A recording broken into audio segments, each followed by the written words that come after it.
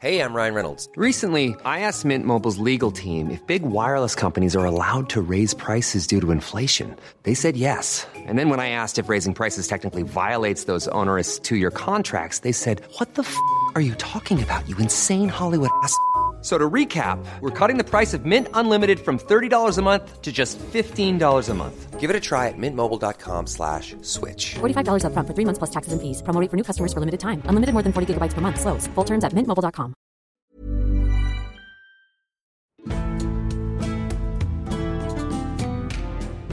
Welcome to this episode of Gone Medieval from History Hit. I'm Matt Lewis. I'm excited today to talk about one of the most fascinating and not quite fleeting but certainly long gone states of medieval Europe. Burgundy was nominally a vassal state of the Crown of France, but successive dukes had very different ideas. An opulent centre of trade, art and culture that many looked to enviously as a template, its grand schemes ultimately came to nothing. Bart van Loo is the author of the incredible new book, The Burgundians, A Vanished Empire, a history of 1,111 years and one day. I'm delighted to be joined by Bart to get his expert insights into this ambitious dukedom.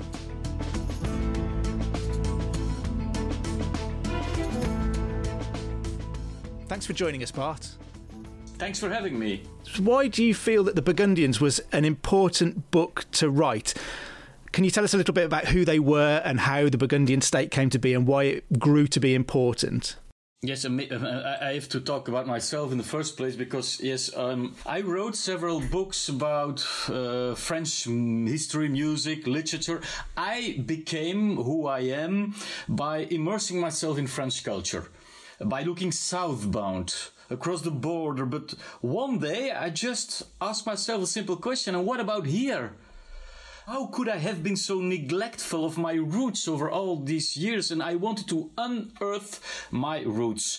And then, if you want to do so, our national historiography is full of book-length works explaining how the Low Countries broke up at the end of the 16th century, dividing the northern Netherlands from the southern Netherlands. And that's what became ultimately the Netherlands and Belgium. And that's what we are taught at school. They say our history begins with a separation. It's rather sad.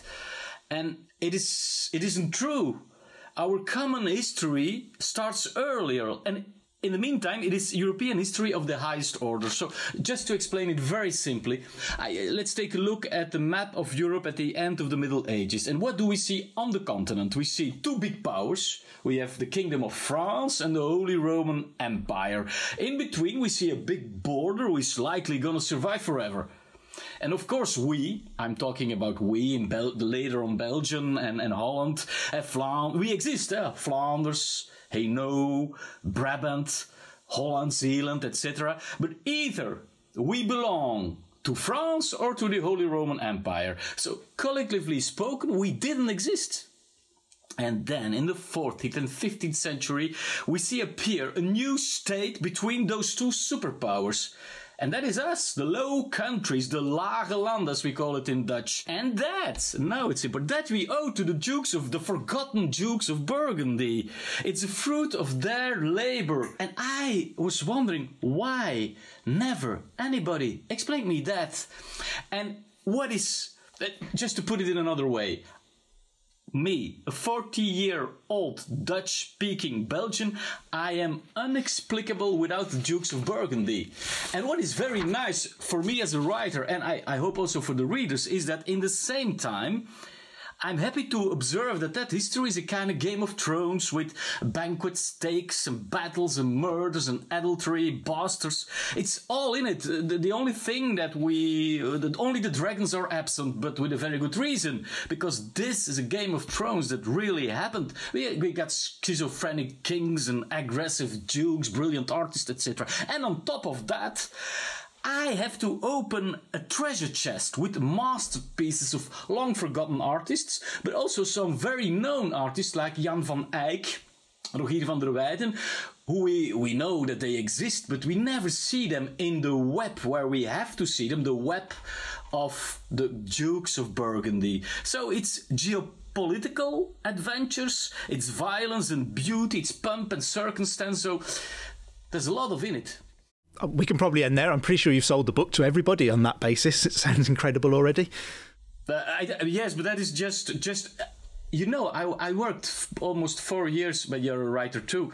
So it took me 4 years to write it, to do the research. So I had to have a subject. I had to fall in love with it. It had to be huge and impressively interesting.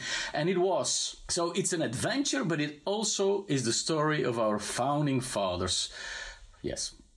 Did you think that it was going to be more difficult to draw out these stories of the Dukes of Burgundy and that it might be a difficult process, only to find that actually there was an awful lot of material that's often not being looked at and there are some great stories there that need to be told? In the beginning, I think about when I'm going to write a new book, I want to find a subject, and a subject that is, it has to be interesting so I can spend 3 or 4 years with it. And then I have to find a form, a structure in which I will put the book, because there was too much to write about. If we commence, it's the normal beginning should be the 19th of June 1369, when the Duke of Burgundy, Philip the Bold, is coming to Flanders to get married with the daughter of the Count of Flanders, Margaret of Flanders. She's the richest heir in Europe. And that is great because we know that before he goes to his own wedding, he's taking a bath, that he's sprinkling himself with violet perfume. I like those details. He looks through the windows, he sees the most illustrious counts and dukes of Europe strut across the church like peacocks. And I'm happy writing it. I see everything before me, but still I'm getting in trouble because there is too much to talk about. I have to explain the 100 Years' Wars. I have to explain feudalism, the Capetians.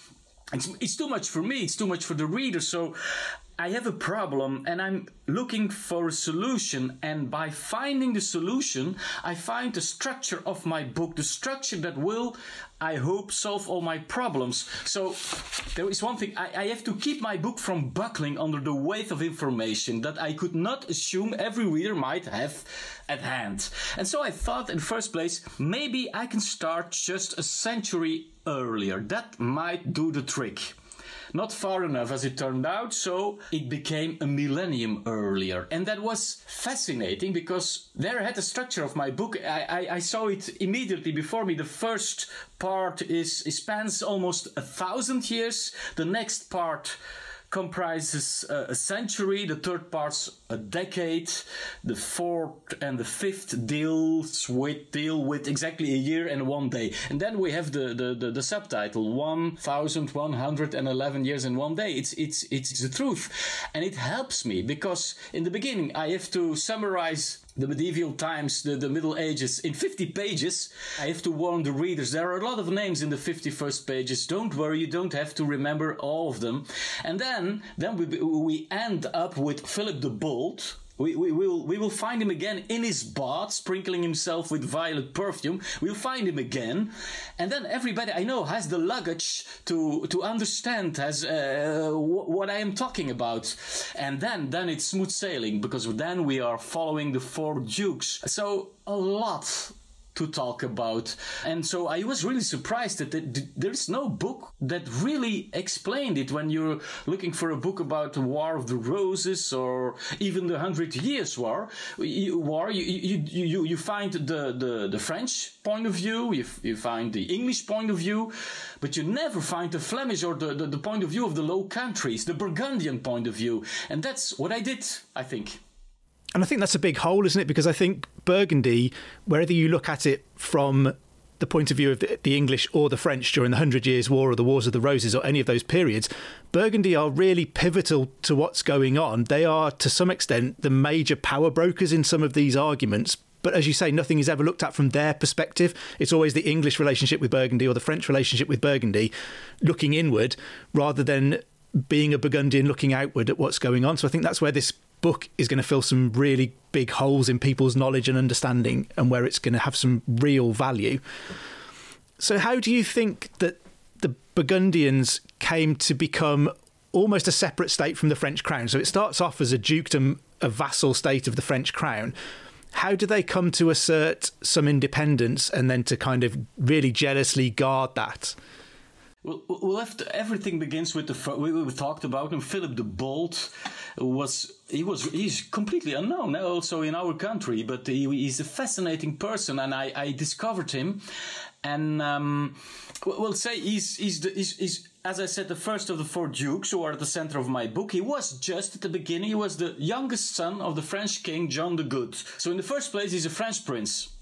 But due to his heroism in the Battle of Poitiers, and you know the Battle of Poitiers, you English, because it's 100 years or you won the battle, so you're very happy with it. Even the French talk about it, even it's a disaster for them.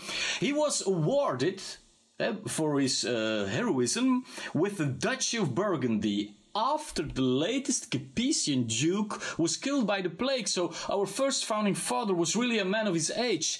He owes his name to Philip the Bold. They gave him that name. He owes it to the 100 Years' War, and his land, he owes it to the plague. And then he could marry Flanders. He offered to Flanders, to convince the Count of Flanders, he offered the north of France, it's a part of Flanders and Artesia. He gave to the Count of Flanders, and it should be given back later on, but he didn't do so. That never happened. It was a very cunning plan of Philip the Bold, and Flanders was filthy rich. And the combination of Burgundy and Flanders was golden. But he stayed faithful, Philip, to the king, the French king. First it was his father, then his beloved brother.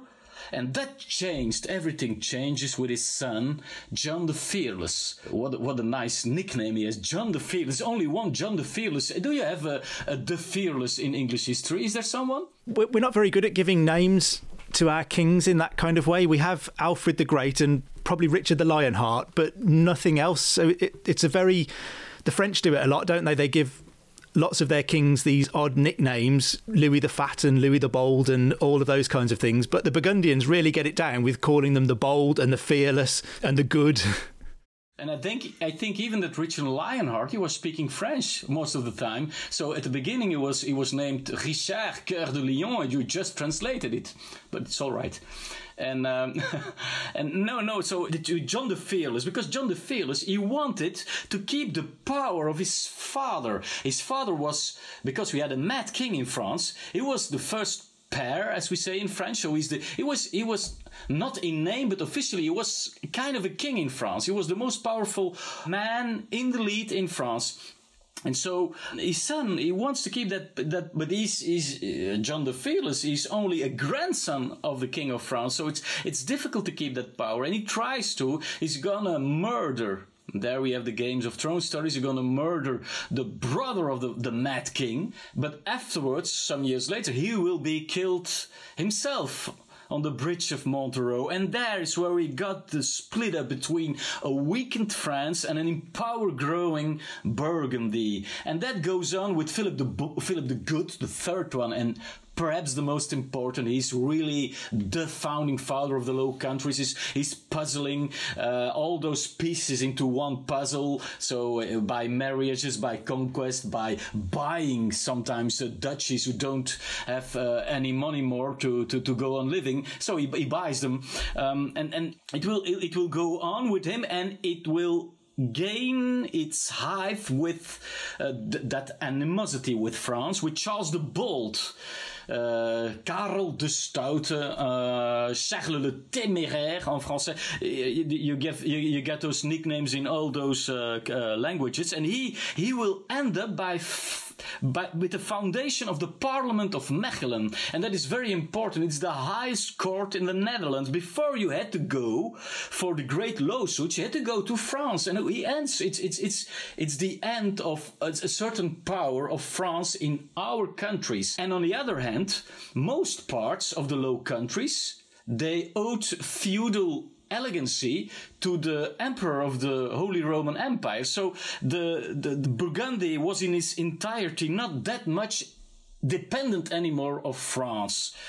And so we got really a third state in Europe. We got Germany, the Holy Roman Empire, France, and the Low Countries, the Burgundian Low Countries. And do you think that independence, that emergence as this third state was a deliberate thing? Was it something the Dukes wanted to achieve, or did it just happen and evolve over the years? Yes, was there a theological aim? We don't know in the beginning. I really want to meet Philip the Bold. This is the one because it was the beginning. He's the one who gets Burgundy and Flanders together. He will organize a double marriage with Holland, Zeeland, and Hainaut. He's incredible. So, but was he thinking of that? Of creating a new state between France and the Holy Roman Empire? I think, if we are really honest, I don't think so. I don't think that he could look so far. But his grandson, Philip the Good, it changes, but because he sees a lot of possibilities in the north, and he has to think about it, and he's confronted with a huge problem, because he has a lot of new duchies and counties. He puts it, say, countries in one bag, but it's not by putting a lot of countries in one bag that immediately you create a sense of unity. And to illustrate myself, I just have to whisper one name: Europe. It's a European problem avant la lettre. And he's going to do huge reforms so people can pay with the same money. It's a euro avant la lettre he will create in the Low Countries. He's changing the jurisdictional way of doing things, the financial organization, and he will install the first general states of Flanders. It's the beginning of a democratic existence, a democratic way of organizing things in the Low Countries. So he really is thinking about making a new country, and he dreams of being king. His son, Charles the Bold, he is 1 centimeter of being king of Burgundy. That at the end it fails, but you can say that in the beginning it was just something happened. Philip the Bold did very well, and then going on, they became aware of the possibility of creating really a new country, a new state between two superpowers. And I think, in my mind at least, Burgundy represents something of a cultural microclimate that often seems in many ways ahead of, or at least very different from, a lot of its neighbours. Is this something that the Dukes of Burgundy were keen to cultivate as part of their image, to be different, to be artistically perhaps more advanced? That's very interesting. I was waiting for one word, and you put it at the end of your question. Artistically, that is really a great difference. There is one thing. They really are true arts lovers. But you need money to pay artists. And then there is Flanders. It's the richest regions of Europe. So they can afford themselves to pay the greatest artists to leave the northern regions and to come to Burgundy. That is very interesting. It's never told in our history, but I discovered that he's building a monastery in Dijon. So in Burgundy, in the south, in the old duchy. And to decorate that monastery, he will pay artists from the north, so artists from Flanders, Holland, Hainaut, Brabant, to come to Burgundy and to create masterpieces. And that is I am thinking about a sculptor like Klaas Sluiter. We don't know him, but he's the forgotten Michelangelo of the Low Countries, who will make the monumental funeral monument of Philip the Bold. It's one of the most beautiful things ever made by a guy who came from Holland, who learned everything in Brussels and made the most beautiful sculptures in Dijon. But there are others. There you have the woodcarver Jacob de Baars, you have painters like Broederlam, you have painters like Maalwal, and this is the first names of painters we know. There were painters before, of course, we didn't have their names. There we have for the first time their names, and you have to see it as this. So you have to consider them as a kind of artistic ambassadors. They're coming from the northern regions, and they will go to Burgundy to work there, and they will talk their Middle Dutch and Middle French in Burgundy, all packed up in one wonderful yard. And there we see, live in action, for the first time in history, the concept of the Low Countries. And that is so exciting. We are born in the fine arts. The fine arts was our cradle. And I find this such a tantalizing idea that I could really understand that you would heave a great sigh of arousal at the very thought, Matt.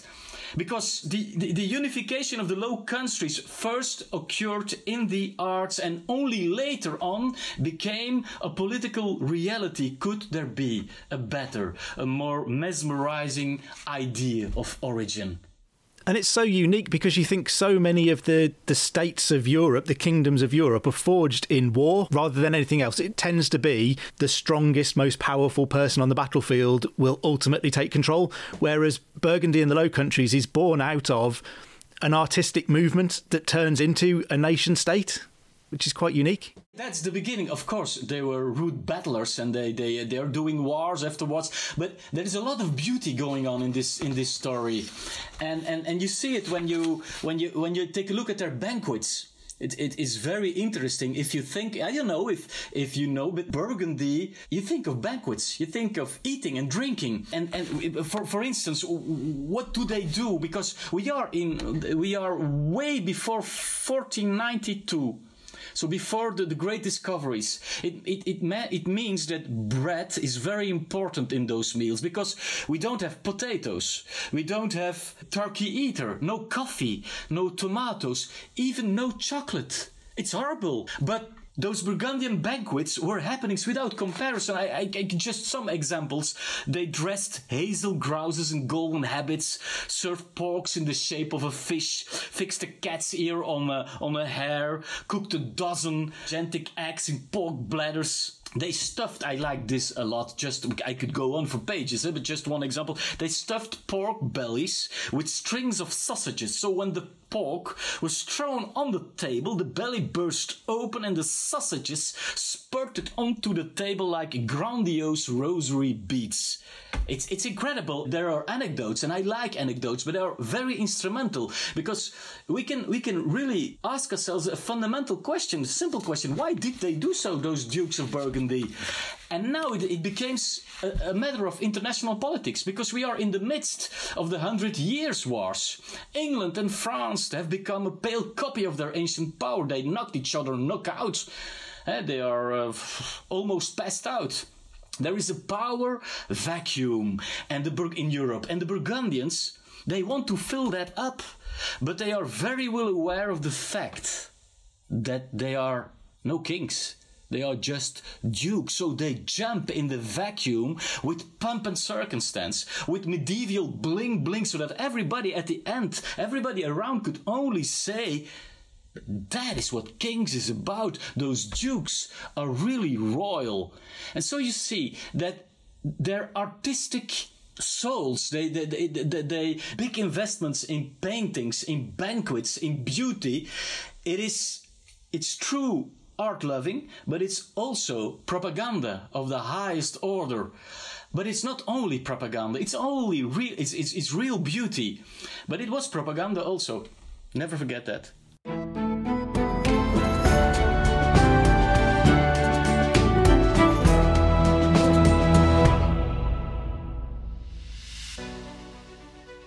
If you love ancient history, then don't worry, we've got you covered.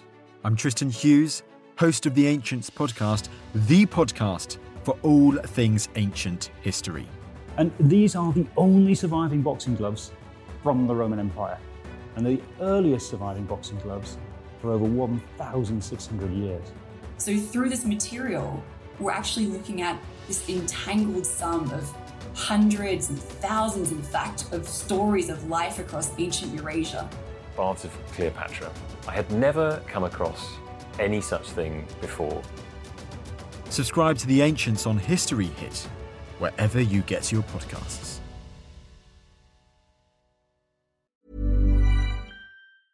Cool fact, a crocodile can't stick out its tongue. Also, you can get health insurance for a month or just under a year in some states. United Healthcare short-term insurance plans, underwritten by Golden Rule Insurance Company, offer flexible, budget-friendly coverage for you. Learn more at uh1.com. This Mother's Day, celebrate the extraordinary women in your life with a heartfelt gift from Blue Nile. Whether it's for your mom, a mother figure, or yourself as a mom, find that perfect piece to express your love and appreciation. Explore Blue Nile's exquisite pearls and mesmerizing gemstones that she's sure to love. Enjoy fast shipping options like guaranteed free shipping and returns. Make this Mother's Day unforgettable with a piece from Blue Nile. Right now, get up to 50% off at BlueNile.com. That's BlueNile.com.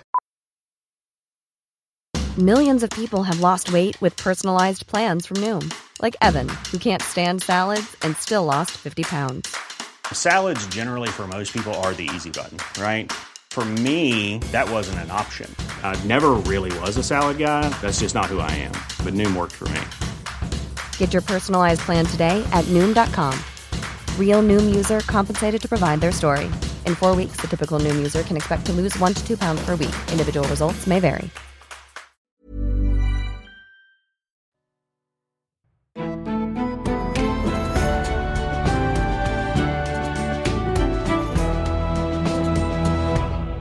So if we allow that they were genuinely interested in the art itself and the beauty of it, there was also an element of trying to become kings by looking like you are kings. If you behave like a king, if you act like a king, if you spend money like a king, everyone will think you're a king. You spend more money than like a king, even at the time being. You had the better artists and better singers of polyphony. You spend more money than kings do. You have the better artists than kings have. You have the better singers for the polyphonia than the English and the French kings have. We don't even talk about the German emperor. And yes, they were showing off. That's that's right. But it worked. It worked, and they set a new model, because French kings afterwards, at the end of the fall of Burgundy, they will copy them, and they will go on by promoting artists and banquets. So it's a Burgundian model who's been followed afterwards. My own knowledge of Burgundy really is derived from the many points of contact that it has with English history. So it's central to the 100 Years' War, as we've discussed, and also during the Wars of the Roses, which is where I'm most at home. How did Burgundy view England during this period? Because I think I've always looked at how England viewed Burgundy. Was there an alignment of their political goals, or was this a cynical case of picking which side would help Burgundy maintain its independence and improve its position the most? I think that political is the word cynical is always right at this place. But we have to talk about Flanders here. That is so important, because Flanders in the first place is the linchpin of the Burgundian project. Without Flanders, the whole project of the Low Countries, the Burgundian project, it's impossible. And Flanders is put in between France and England on a feudal level. Flanders owed elegancy to France, but on the same time, yes, it needs England all the time for the wool for the cloth industry. So Flanders is between hammer and anvil, always between superpowers, but who will never completely take over. They have to deal with the rich citizens of Bruges and Ghent, and you can see that on a political level from Jacob van Artevelde, who will install a very Anglophile power in Flanders. Then we have Edward III, who will try to marry his sister Margaret. We have Edward III, who will try to marry his son to Margaret of Flanders, but that battle he will lose to Philip the Bold, and that's very interesting, because English kings, they will often win battles in their 100 Years' War, but when it comes to marriage, they lose battles. It's very interesting. So it is not England who can take advantage of the wealth of Flanders. It's Burgundy who can. And Philip the Bold, for instance, his name, the Bold, he owes it to the Battle of Poitiers. He's the Bold thanks to English army and a war against the English. His sobriquet he owes to the English. Philip the Good. Let's talk about his grandson. Philip the Good is very important. He will take revenge for the murder on his father, John the Fearless. That is still, the French are mad about it. Today, I'm not joking, in 1420-21, he will sell France to England, and it means that Henry V, he will become the new king of France. Hélas, he will die untimely, so finally it's a little baby boy stammering on the French throne, Henry VI.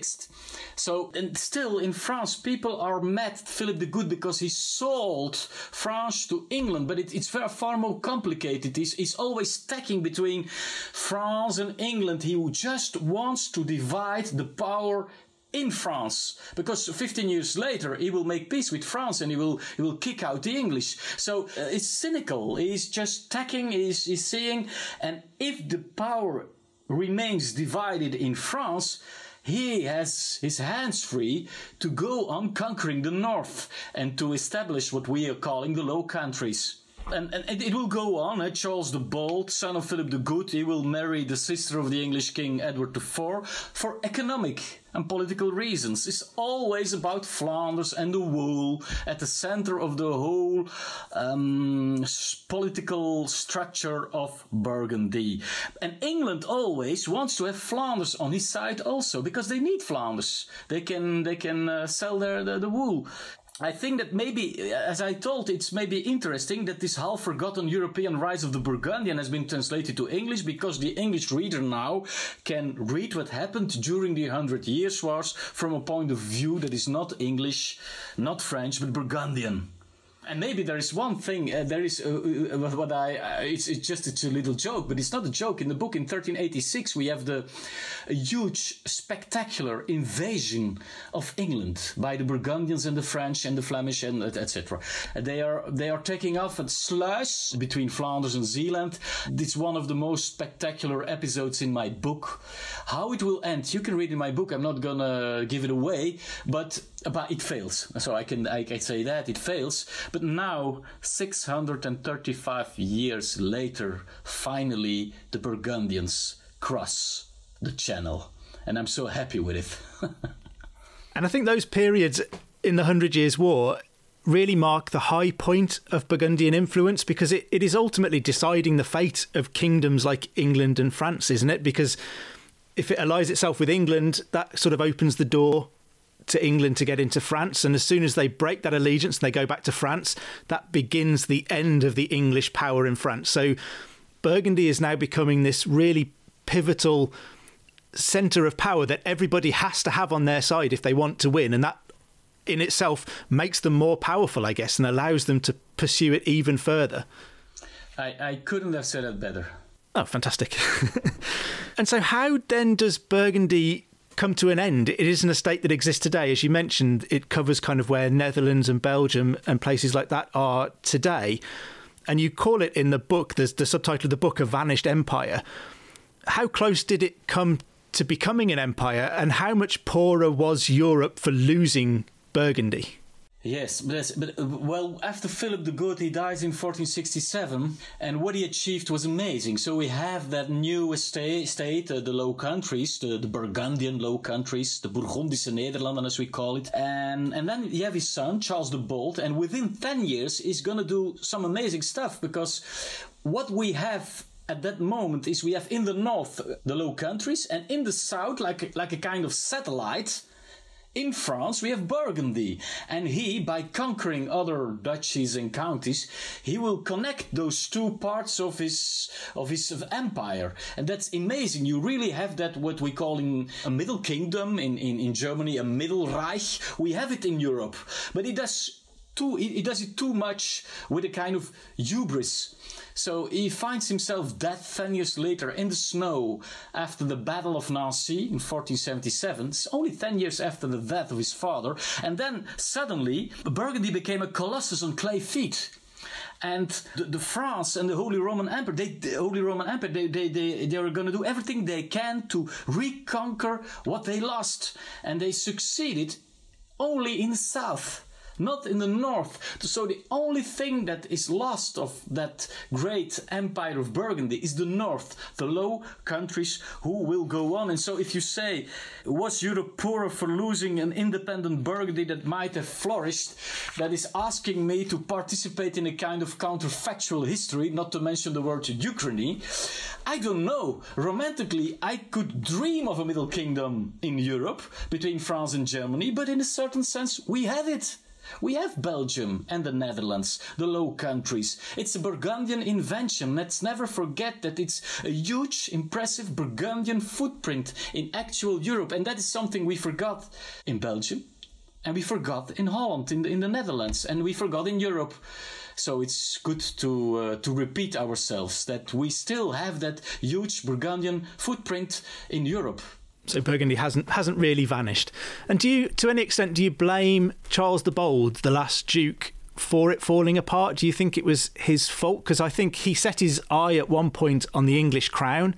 I think he was keen to take Edward IV's crown in England if he could. He had lots of Lancastrian blood. Did he overstretch himself? Did he go too far? Yes, and he was looking to the Holy Roman Empire also because he wanted, and he was that far from the king, the crown, king of Burgundy, emperor, that was impossible. King of Burgundy, but the emperor of Germany, one day before his crowning, fled away, and it left him alone because it didn't work out. He was too richly dressed. He was blinding the others with his own wealth, and it worked at the stage of Philip the Bold and Philip the Good, but he was exaggerating. And it was over. Nobody took it anymore.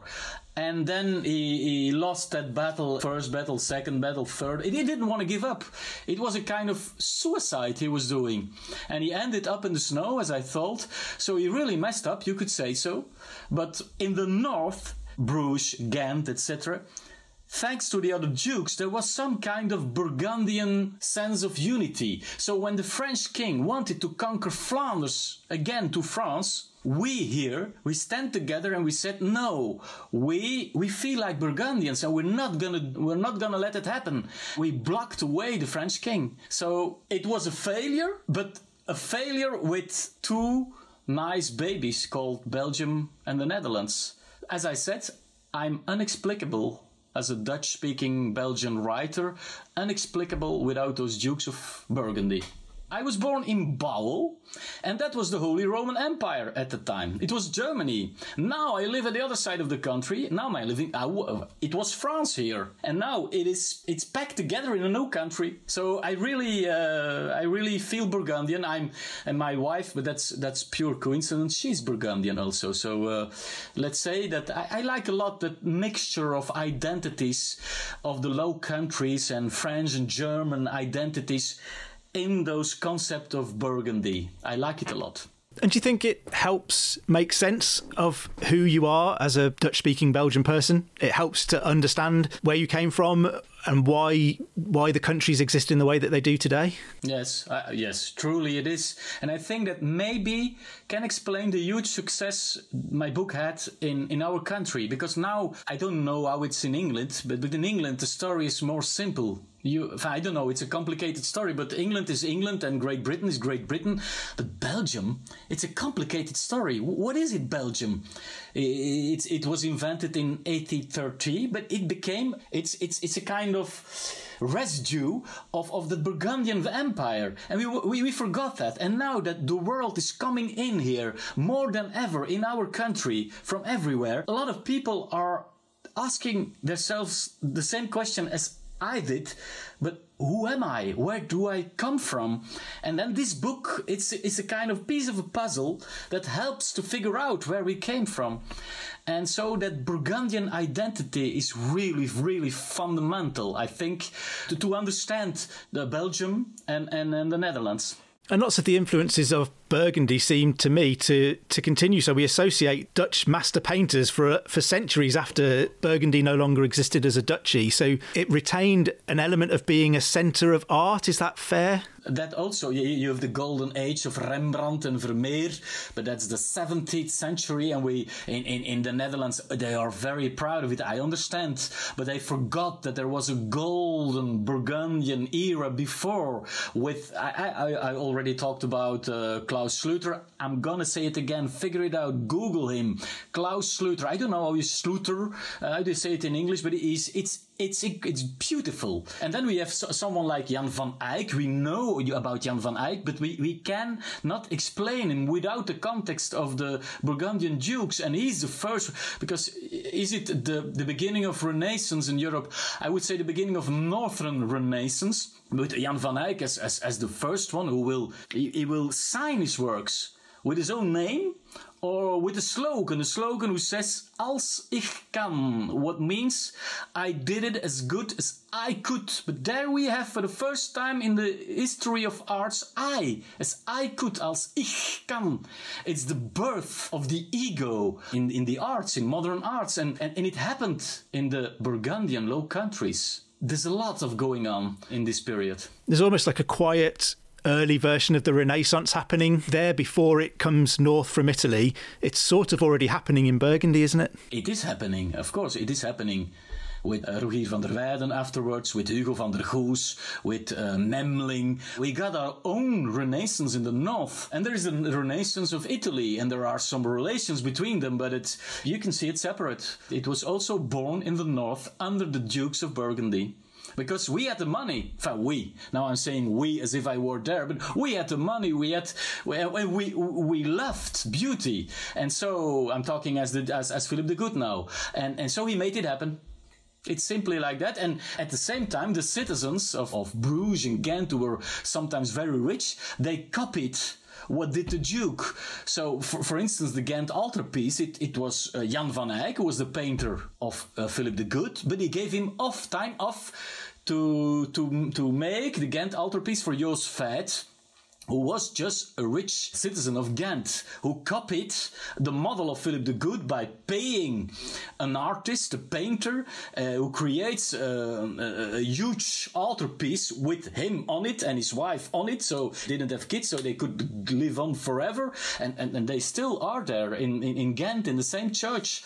So all that is happening at the time of the 14th, 15th century around Flanders and Brabant and Holland and Zealand. We must never forget, and we did forget a bit, I think. Yeah, the subtitle of the book calls it A Vanished Empire, but it sounds a little bit like it hasn't entirely vanished. It still lingers around and haunts modern-day Belgium.